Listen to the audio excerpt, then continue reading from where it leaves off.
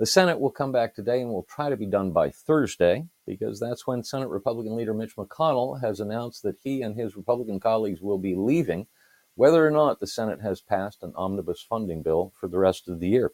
House Majority Leader Steny Hoyer announced the House would come back for votes Wednesday evening. On the other hand, we're supposed to have bad weather, stormy, sleety, snowy, slushy kind of weather coming in, the kind of weather that shuts down Reagan National Airport and wants people to leave town early. So, who knows? With unanimous consent in the Senate, things can move very quickly if everybody wants to get out of town. Stay tuned. The calendar is in flux. Last week in the House, they came back to work on Monday. They took up and passed a bill under suspension of the rules. On Tuesday, the House took up and passed a motion to suspend the rules and concur in the Senate amendment to H.R. 7535, the Quantum Computing Cybersecurity Preparedness Act.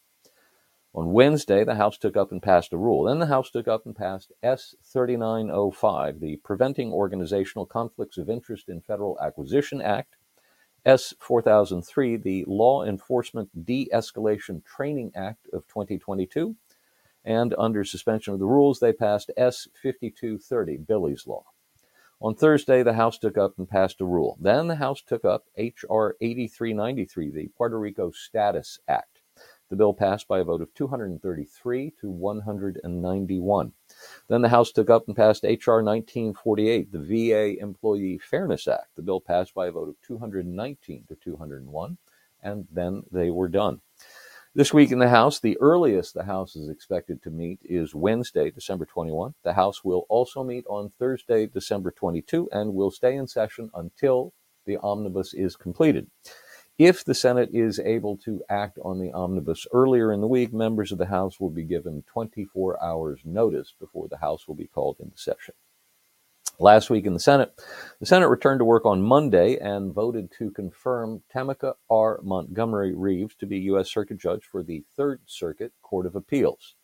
On Tuesday, the Senate voted to confirm Dana M. Douglas to be a U.S. Circuit Judge for the Fifth Circuit Court of Appeals and J. Curtis Shambaugh to be an Undersecretary of the Treasury.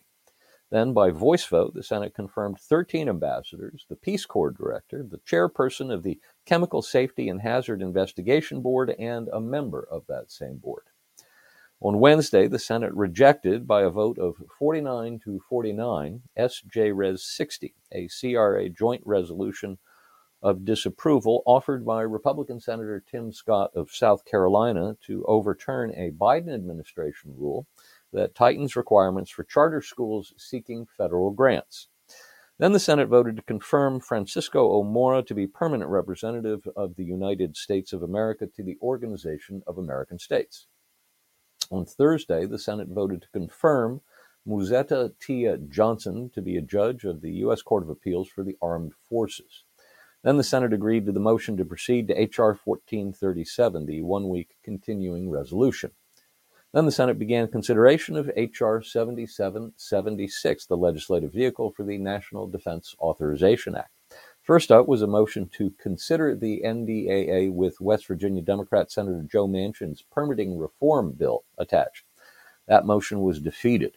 Then the Senate considered an amendment offered by Senators Johnson and Cruz, but that was not agreed to.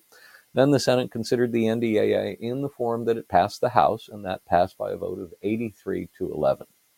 Then the Senate took up H.R. 1437, the one-week continuing resolution, after considering and rejecting two amendments, including an amendment offered by Utah Republican Senator Mike Lee to extend the duration of the continuing resolution from 1 week all the way into March of next year, and an amendment from Florida Republican Senator Rick Scott to zero out funding for 87,000 new IRS employees.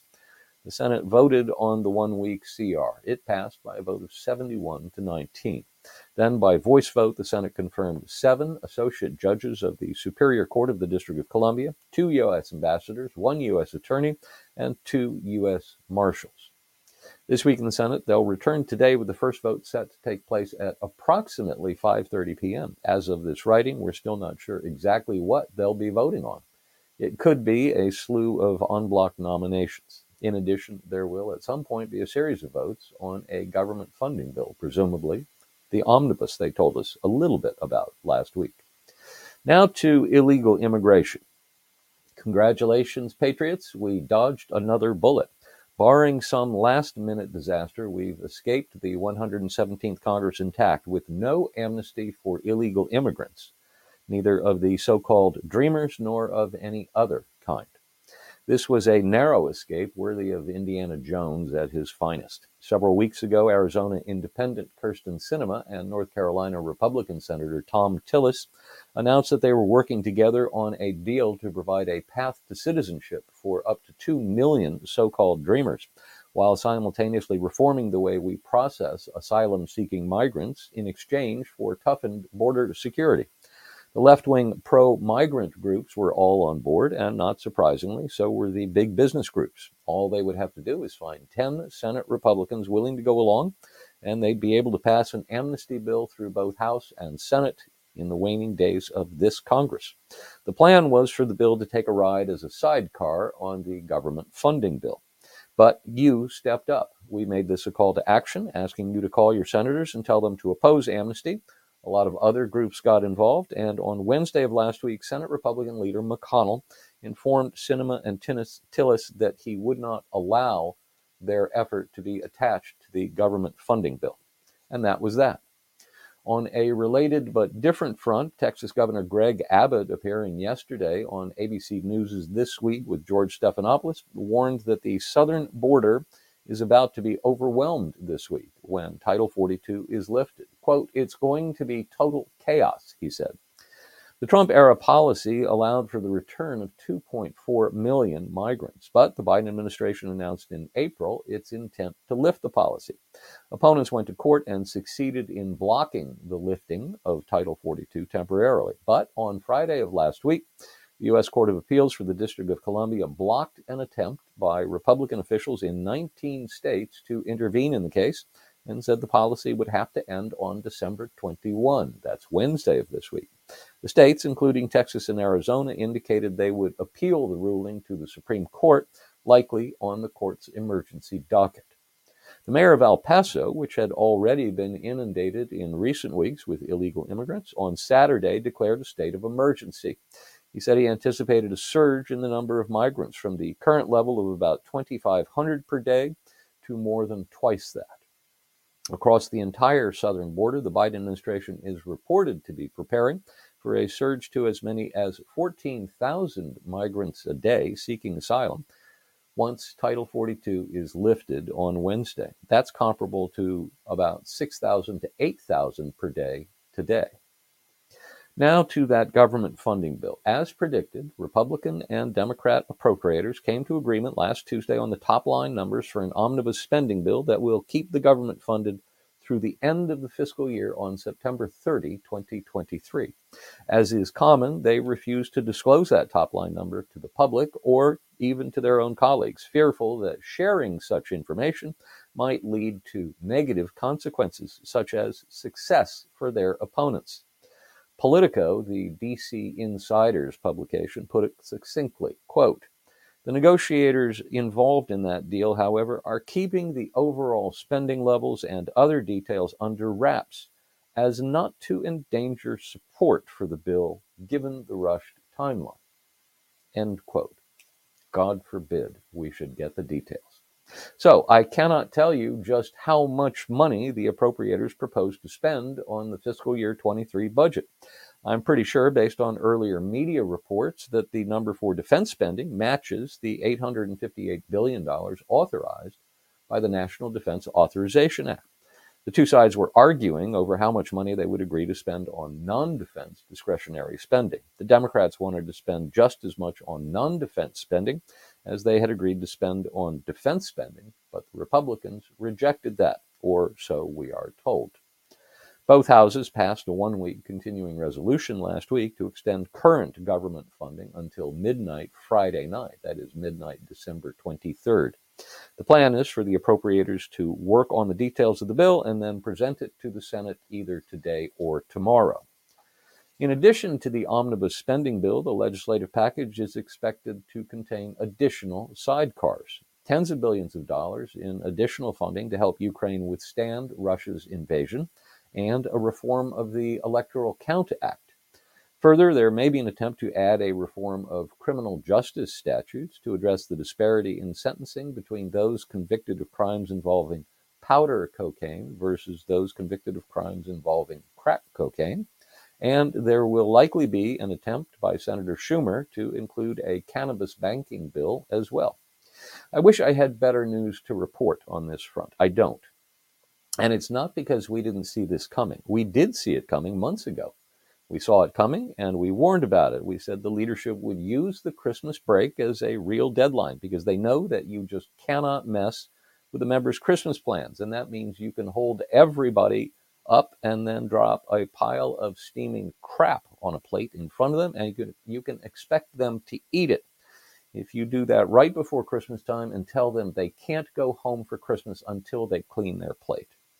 Let me impress upon you just how bad this is with a resort to history. In the history of the Congress of the United States, which goes back to 1789, no lame duck Congress has ever passed a comprehensive omnibus spending bill. It didn't have to be this way. In fact, relatively recently, it was not this way. In December of 2010, exactly 12 years ago now, which happens to be the last time we had exactly the same political situation we face now, with Republicans waiting to take control of the House of Representatives while Democrats maintain control of the Senate and the White House. Rather than pass a full-year omnibus spending bill, the Congress passed an extended continuing resolution to kick the funding fight into the next Congress. Between the 111th Congress, which was in session for 2009 and 2010, and the 112th Congress, which was in session from 2011 to 2012, the Congress passed multiple CRs that were in effect until the middle of April 2011. That's more than 6 months' worth of continuing resolutions to keep the government funded while the appropriators worked out their differences. In that negotiation, the Republicans acted as if they had the whip hand, and they used it.